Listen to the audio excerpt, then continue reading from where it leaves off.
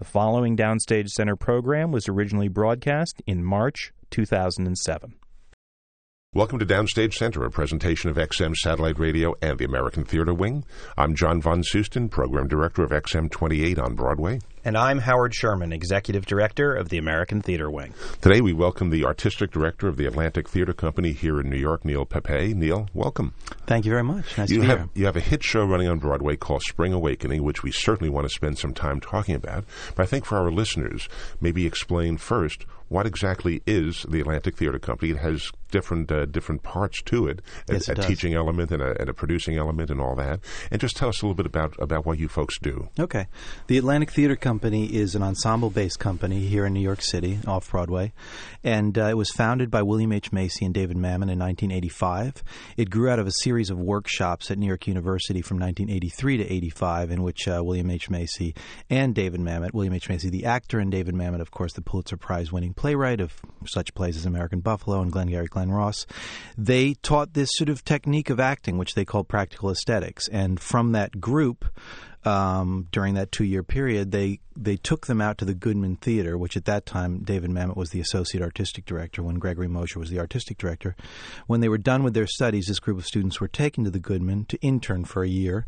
And then at the end of that time at the Goodman, Mamet and Macy said, we don't feel we have anything left to teach you. The best thing for you to do is not wait around to get cast, but create your own company, and do the theater that you want to do, and create your own work, which was sort of part of the philosophy that we're based on. So since that time, as an ensemble, similar to ensembles like Steppenwolf, and very much based in a lot of the philosophies that came out of the Moscow Art Theater and the group theater, we continued to utilize this sort of technique and approach to not only acting and producing plays, but also approach to how we produce theater.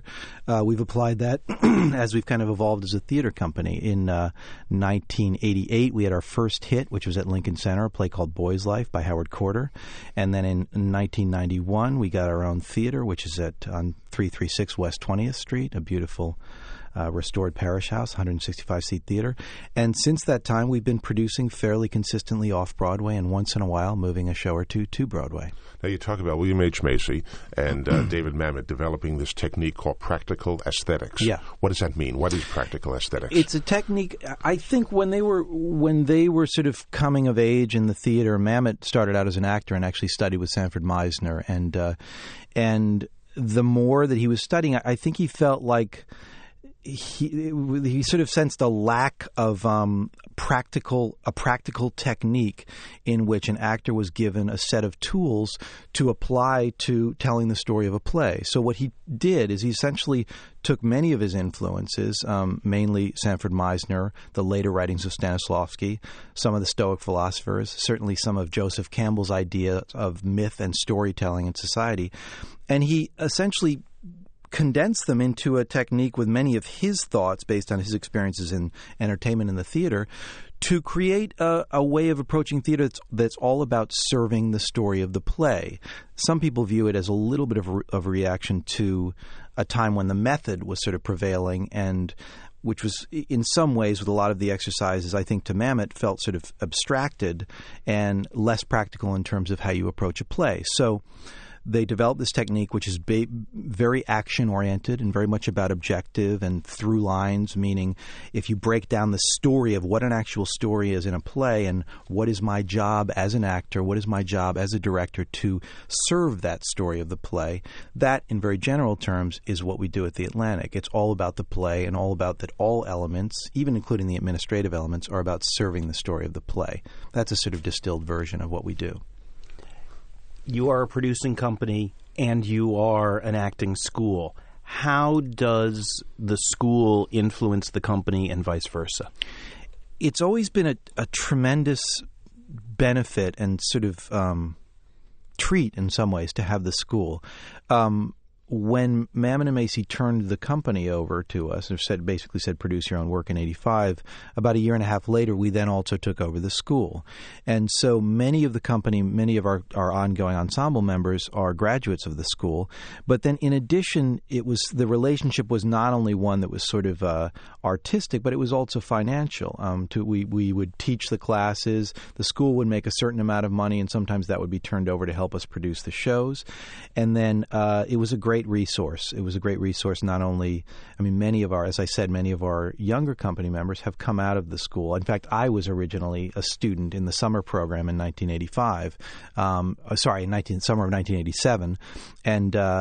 And so it's been a great relationship, and both of them, I have to say, have developed hugely. This just to be clear, what the school is, we now call it the Atlantic Acting School, and it's a full studio program out of New York University's undergraduate Tisch School of the Arts.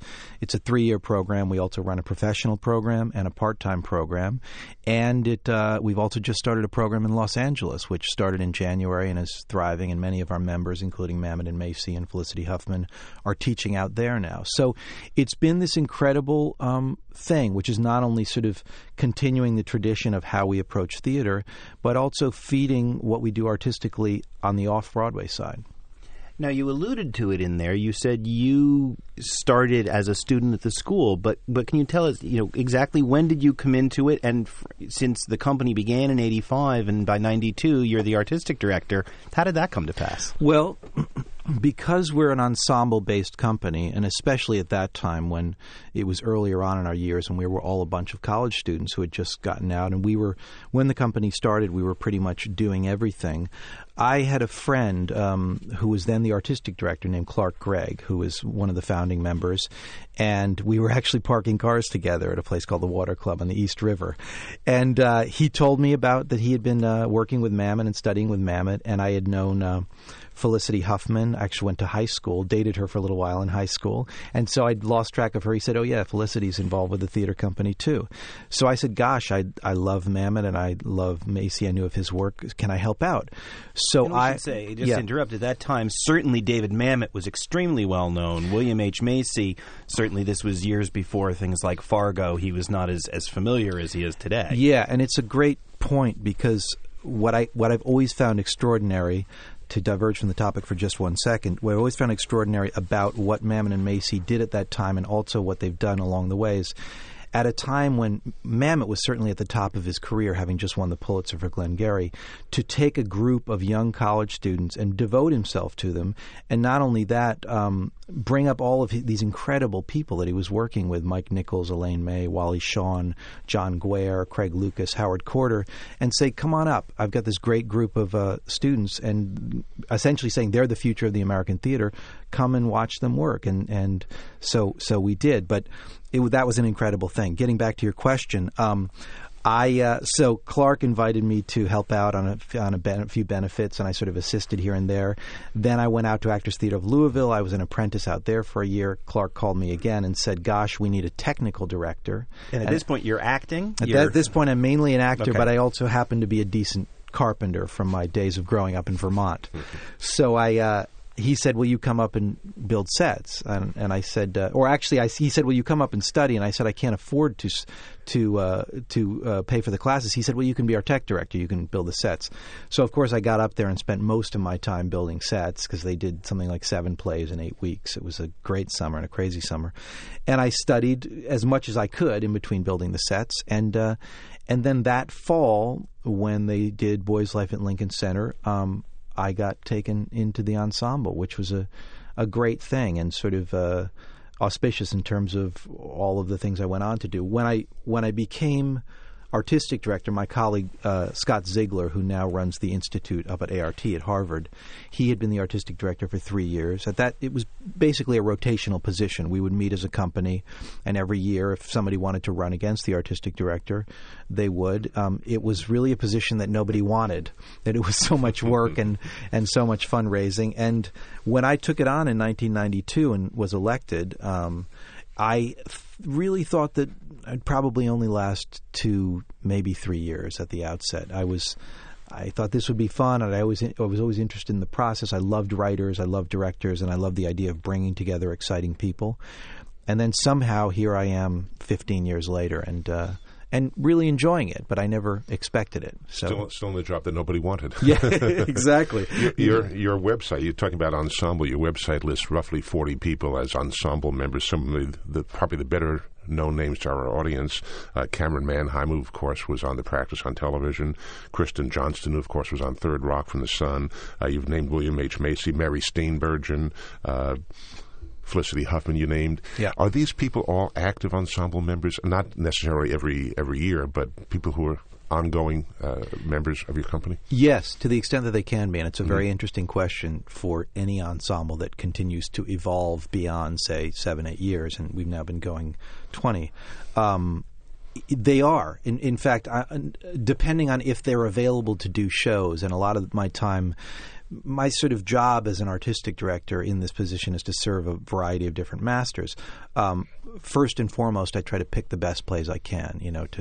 Our mission is to do great plays simply and truthfully, utilizing an artistic ensemble. So, but second to the picking great plays is about utilizing that artistic ensemble. So I'm always kind of calling around, seeing who's available, seeing who might be interested, and balancing that with the choice of plays that we have. And sometimes it matches up beautifully, and we cast plays depending on the availability of people, that we can have lots of company members in plays, and sometimes we have less amount of company members, and a few times we have no company members. So it's an ongoing challenge, but also it's a very exciting resource to have a company of artists who are committed to the ideal of what we're trying to do as a theater company. So the short answer is I do the best I can with all of these wonderful people in the acting ensemble. Some people are more available than others, but it's always a great thing, and they're incredibly supportive and a wonderful resource, both artistically, and they help in incredible ways with fundraising as well. And one of the ensemble members is also one of the co-founders, David Mamet. Absolutely. Over the 20 years from roughly 1985 to 2005, you did revivals of a number of Mamet plays, but no original work. It took 20 years for David Mamet himself, the founder, to write an original play to be done at Atlantic. Which was Romance. Right. Yeah, which I directed about a year and a half ago, I guess. Yeah. It's not entirely true. We had done some new work by Mamet, but a lot of it was his shorter work, one-act plays and smaller stuff. What's the reason for that? Well, I think, again, as I was saying before, when he founded the company, he was really, he's one of the, as we all know, he's one of the most successful and widely produced playwrights, in America. And so whenever David Mamet had a new play, more than likely that play was going to Broadway.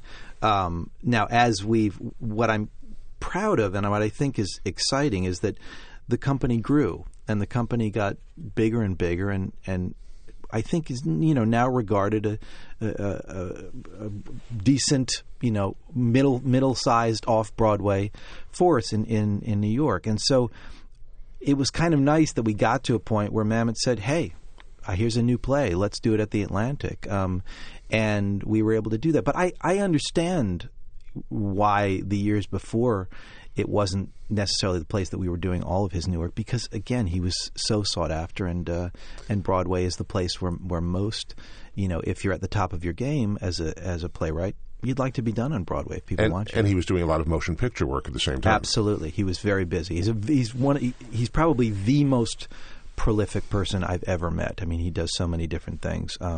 But during all of that success, he's in a remarkable way been very, very supportive and loyal to all of us and to the institution of the Atlantic, which is great.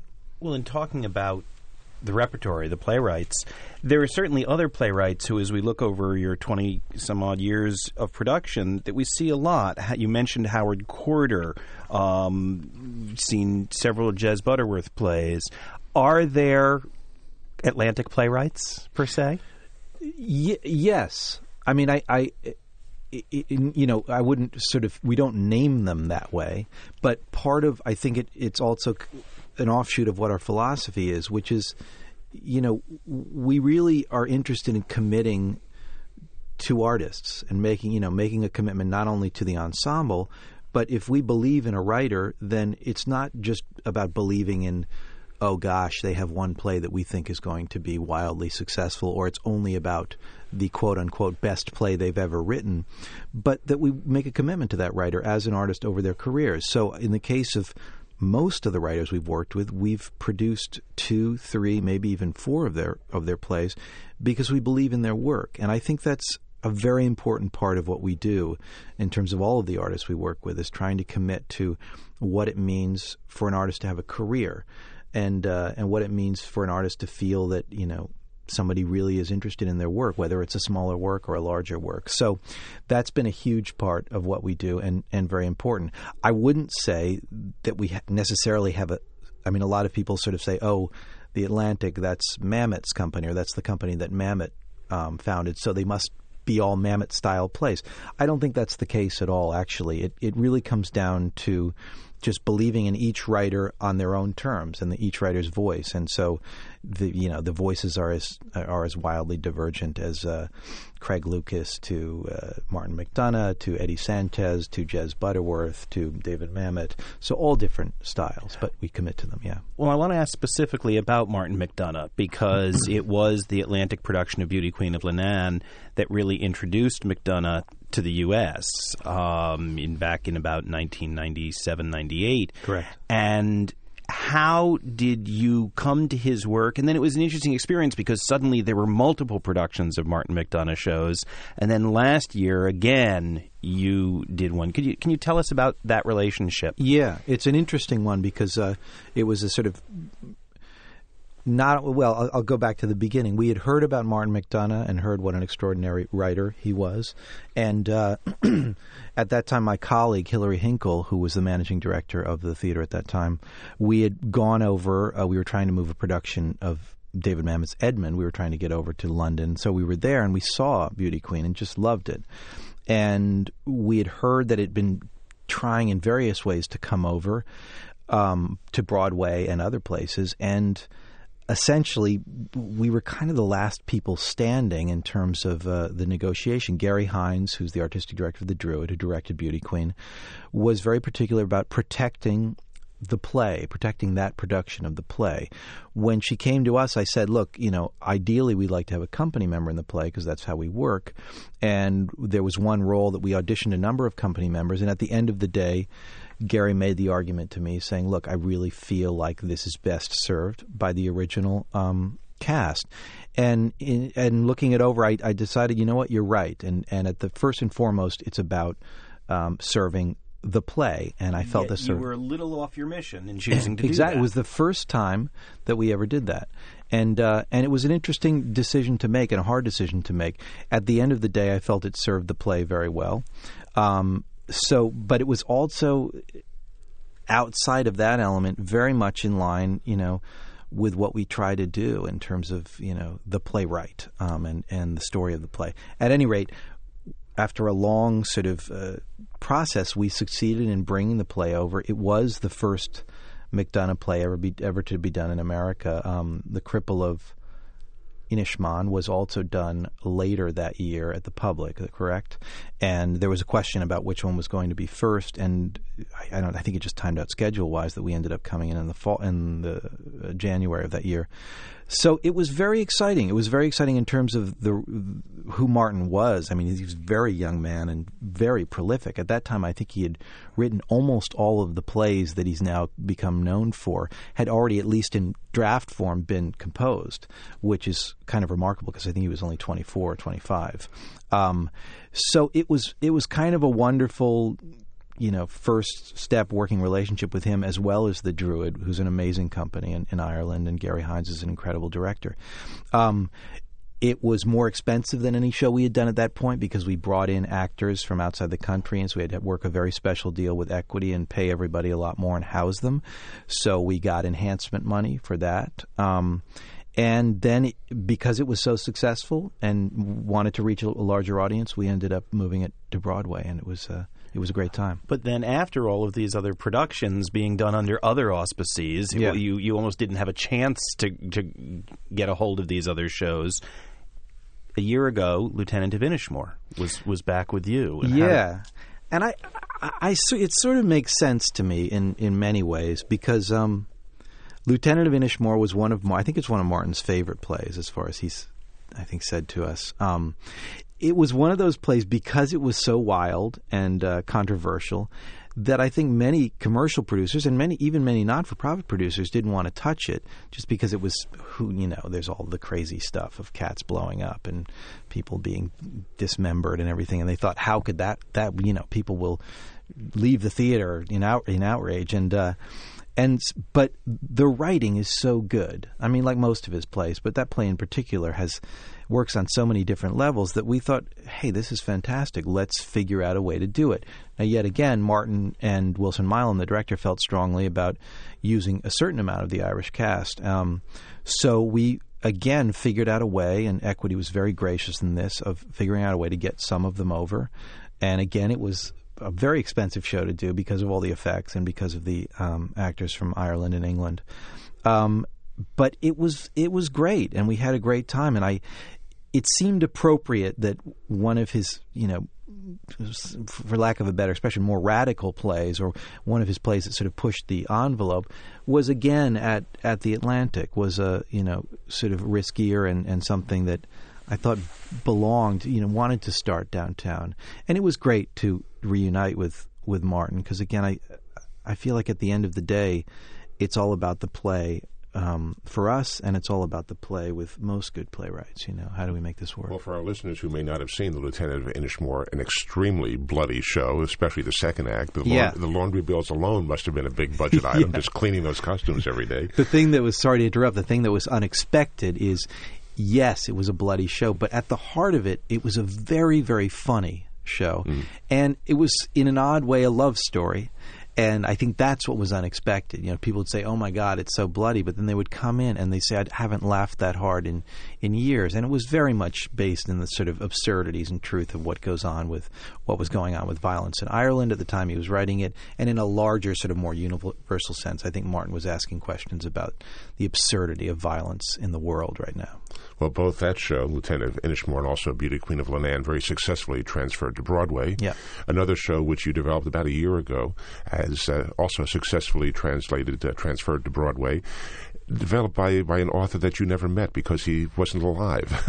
A fellow That's who true. wrote a play back in 1891, I think, Frank Wedekind, who wrote Spring Awakening, which you produced at Atlantic and has since transferred to the Eugene O'Neill Theater on Broadway. That's correct. How did that whole thing come about? Why did you decide to do that show, and how did it start? Well, I knew about the show, as I think a lot of people who are interested in theater might know about this show, just because it's done a lot in high schools and colleges, because it's this very radical play. It was way ahead of its time. We're speaking of the original Wedekind, the original Frank musical, Wedekind play, Spring Awakening, which, as we said, was written in the 1890s. It's a play that's all about sexual awakening, kids' sexual awakening, in a very repressive environment in Germany in the 1890s. And it deals with a lot of controversial things, and there's some sexual elements and some homosexual elements, lots of things that at that time were wildly controversial and are still wildly controversial. I mean, most of the original things are still in that. So I knew about it, and it was a show that's done a lot because of those things in high school. It was banned for 60 years. So Tom Hulse, who we had worked with on Cider House Rules a few years back, had been shepherding this project for the past 2.5 to 3 years. And Michael Mayer, who we had also worked with on Missing Persons, a Craig Lucas play some years ago, I was friends with both of them, and they kept bringing this up and saying, look, we don't know how we want to do this or if it'll ever make it in New York, but we'd love to talk to you, as it seemed like the right place. There was a workshop done, the American Songbook series, and my colleague Andy Hemmingson and I went, and we thought it was quite remarkable. The music by Duncan Sheik was just amazing, and there had been a part of us at Atlantic that had always been interested in rock and roll and the event of what music and rock and roll is about. And I grew up actually playing in a lot of bands. When I first came to New York, was a rock and roll guitarist. So I always had an idea that I'd love to combine the event of rock and roll and the event of theater into one, because I thought, wouldn't that be exciting? And this seemed to be doing that. And at the time that we saw it, we felt like, all right, the music's in great shape. The book still needed some work. And so we thought, why not? Let's give it a shot. We knew it needed some work, but the artists involved were so remarkable. And then we ended up bringing in Bill T. Jones to choreograph and a whole group of incredible collaborators that we thought this is not only very original and exciting, but seems to fall in line with what we at the Atlantic Mission-wise want to do. We've always been kind of half downtown and half uptown. And the story was compelling. What it was saying to today's youth seemed to be very timely, even though it was written in the 1890s. The fact that it's been able to find a larger audience uptown is thrilling, and we're just hope for the best that it can continue to run uptown. When a not-for-profit company starts working in relationship with commercial producers, that can also kind of affect the way the company thinks about work it's looking to do, where its opportunities are going to be. Certainly, you've had a few experiences now. What's your feeling about the relationship between the Atlantic and Broadway in the future? It's an interesting question, and it comes up a lot because of, I think, what some people perceive to be the dangers of the commercial arena coming into the not-for-profit arena. It's been great for us on many levels, and I think at the end of the day, we call, just for anybody who doesn't know what we're talking about, in the not-for-profit arena, we have this thing called enhancement money, which is when you're doing a show and you need extra money, sometimes commercial producers will come in and give you a certain amount of money to help with the show. If the show is successful enough, they will then be given the opportunity to move that show. For the not-for-profit side, the key is that you never sway from your mission. I think the danger is if by a commercial producer coming in, they pull you off of your mission, that doesn't make any sense.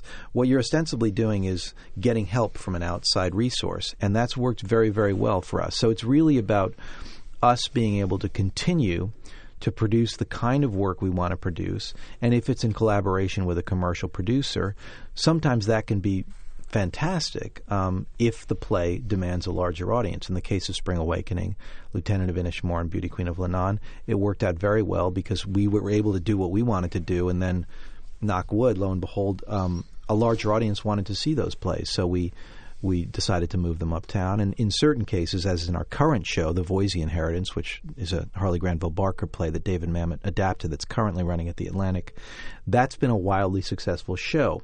It didn't seem to have as much interest for people to move uptown, whether it was the cast size, which is quite large, I'm not sure. But it's been really successful for us downtown. We've extended it 3 times. So it's about continuing in this economic climate that we're in to figure out how to do the work you want to do, where those resources are coming from, and partnering with people who may be able to help you do that, plus, if it has a further life, help make that happen. Well, at what point in the timeline, in the continuum, so to speak, do you start getting involved with the commercial producers? Is it before you even start production at the Atlantic when you're thinking of a show? Is it when the show is in production? Is it at some point necessarily the same, like with Spring Awakening or Lenan or Inishmore? At what point do you decide, maybe we should move this to Broadway? It changes project to project. We don't pick plays in order to move them to Broadway. We just don't do it. It's not what we're about. We pick plays because we like to put on great plays, and we're going to do them in our theater. In certain cases, if you look at a play and you know it's going to be very, very expensive, in the case of Spring Awakening, obviously it was our first musical, so it not only had a very large cast, I think it was 14 altogether, but it also had a band. So we knew it was going to be much more expensive. In fact, it was up to that. I think it still is the most expensive show we've ever done. So we knew going in that we were going to need help with it. Now, Tom Hulse, who we had worked with, had been involved with it, as I said, and he held the rights. And then he and Ira Pittleman came in together to provide extra enhancement money so that we could do everything we felt we needed to do artistically to realize what we realized. So that was very helpful. In other cases, really, actually, to put a fine point on your question, it only makes sense to have an enhancement deal before you go into production, because if you've already spent the money, it doesn't. Then they're just helping you get it to Broadway later, but it doesn't help you in upfront costs. So most of the time, you are working out an enhancement deal, whether you hold the rights or somebody else holds the rights, before you get into production. But does it necessarily guarantee that it will move to Broadway if it's not as successful as you had hoped? No, that's the nature of producing theater in New York. The only reason you move to a larger venue is because you think it could have a life, that people want to see it, or the reviews are good enough, or sometimes the reviews aren't good enough, but you're selling out and nobody cares about the reviews. So it's always certain producers are braver than others in terms of what risks they're willing to take, but it's an exciting process when you can move a show uptown. And now we sit here about a year after Spring Awakening, as you already said, your most expensive, your first musical, and you're gearing up for another musical. Yes, we are. With a score, again, by a composer not known for writing for theater. So tell us about 10 Million Miles. I will. That is our next show after the Voisey Inheritance, and it gets into previews in May. That's a show that is brand new. Keith Bunin has written the book, and Patty Griffin, whom some people may know, she's just a wonderful singer-songwriter who's written all kinds of songs, not only she has a huge following of her own and many albums out, but she's also written for the Dixie Chicks and many other folk, alternative rock, country singers and performers. So it's a wonderful small musical, a 4-character musical about two people who are kind of at the end of the road where they are in sort of working class in their life, and they decide to take a road trip together. And it's sort of about their relationship and how it evolves over this road trip and the people that they meet along the way. And it utilizes lots of Patty Griffin's songs, some of which have already been written and some of which she's written specifically for this work. We're in the midst of casting it right now. Michael Mayer, who also directed Spring Awakening, is again directing. Tom Hulse is again helping us shepherd the play, and we had workshopped it with Tom and Michael. I guess we started workshopping it about a year and a half ago and did another workshop last summer, which went very well. And so we're again excited. It feels like the right kind of piece for us. It's very non-traditional. Keith is a great playwright, lots of plays off Broadway, and we've always wanted to work with him.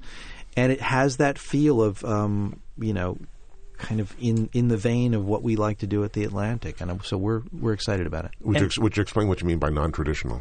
Non-traditional in the sense of those of you who know musicals and know the sort of straight form of however you may take a Sound of Music, a chorus line. We would call it more of it's rock and roll, I suppose. I mean, let me put it this way. In the case of Spring Awakening, we called that non-traditional because when they sang those songs, it's just their inner life. The show would go along, and then they would turn out to the audience. And in the show itself, the book was in the period that it was written in, and then when they sang the songs, they would turn out, and the songs were quite contemporary, which was very different because I think in traditional musicals, the songs are very much part of the action. Well, in 10 Million Miles, I think it's kind of similar. I mean, there are some songs here that are actually pushing the action forward, and some of them that are more internalized. But it has a scrappier downtown feel to it, and is kind of picked up the way Spring Awakening was. And to me, again, it sort of falls into that context of it's all about a great story. It's not about a huge production. It's not about serving the actors or serving the designers or serving the directors. It's really about this beautiful little story and how the music complements that story, and in a sort of raw and honest fashion, which comes back to our sort of our mission of great plays simply and truthfully. Well, as you talk about the mission, it's interesting as you're moving into musicals. Will that in any way drive potentially who might be members of the Atlantic Company in the future? Because while you have an esteemed roster, these are not people who are noted for their appearances in musicals. Well, interesting point that you bring up. There are a number of current company members who are, in fact, wonderful musical theater actors. David Pittu, who's currently in The Coast of Utopia, who's actually going to play Bertolt Brecht in Love Music. Yes, yep. Exactly, and that's coming right up. I think he's going to rehearsals for that very soon. Todd Weeks, who's in The Voisey Inheritance, had been in How to Succeed in Business and a bunch of other musicals on tour, and he's quite a wonderful musical theater. Matt McGrath has also done a decent amount. I think he did Hedwig. He went in and replaced on that. So there are some, but it's a very good question, and I think depending on, we want to continue doing musicals, depending on the kind of musical that it is. I have a feeling that we may, we're looking at, we'll probably look at expanding the ensemble fairly soon. And part of what my continuing sort of mission is to define how we evolve as an ensemble, because the ensemble is such an important part of what the Atlantic is. I think similar to Steppenwolf, and so how I utilize that ensemble, how we expand that ensemble, how we keep it vital to the work that we do. That's an important thing, and I think it's an important thing that I continue to sort of think about in terms of how I can serve that. So we may expand. I also wanted to ask, because you very much are talking about the company, and you gloss past yourself very quickly in this interview.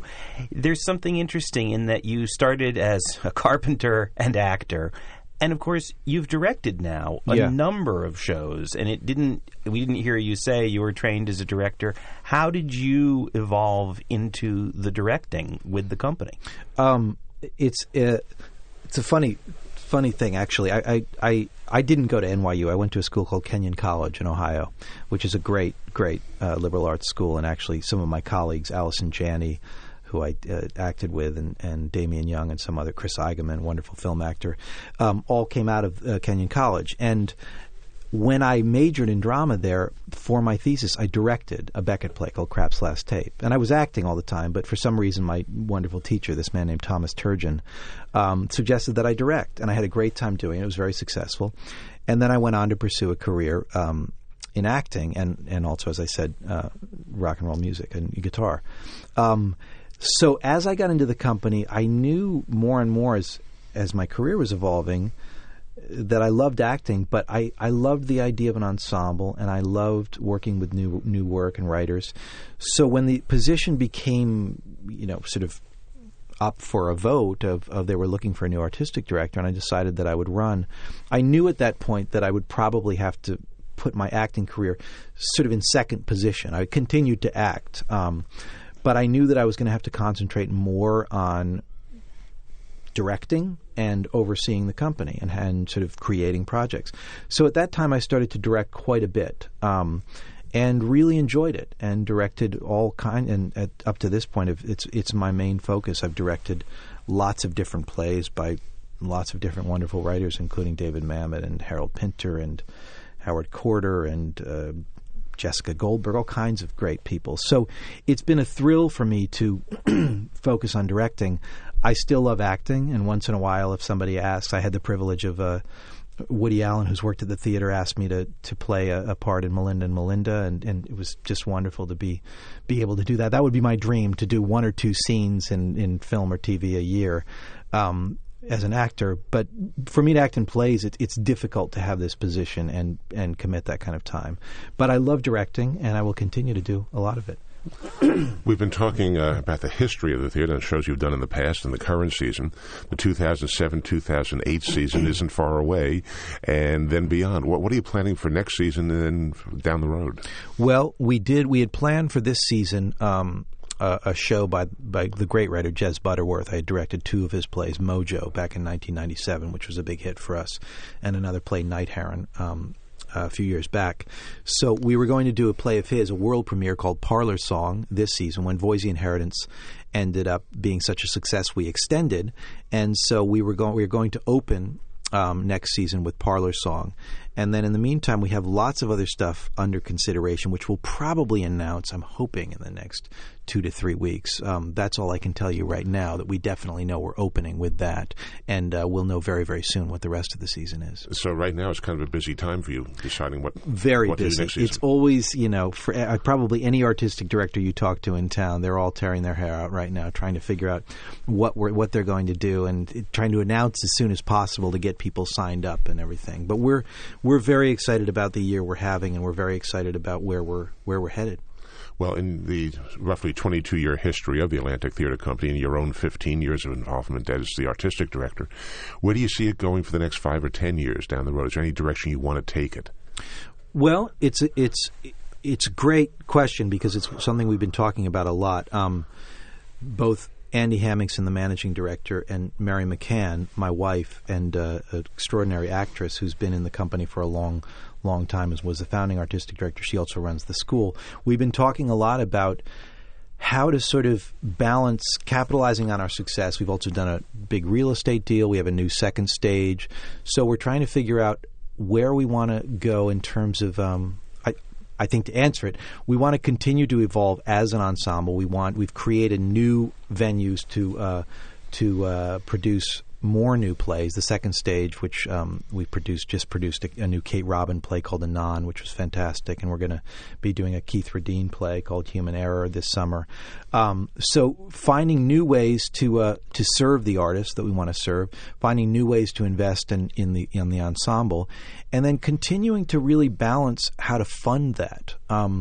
We are always looking to build relationships with writers we love. We're always looking to find new ways to invest in all of the artists that we love.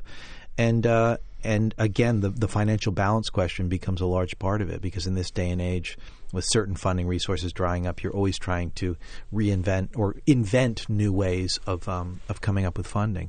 So we're growing, and we're trying to continue to do exciting work. As I said, we've opened a school in L.A.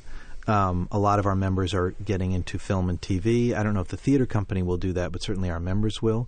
And in the meantime, we just hope to continue to produce sort of essential and exciting work.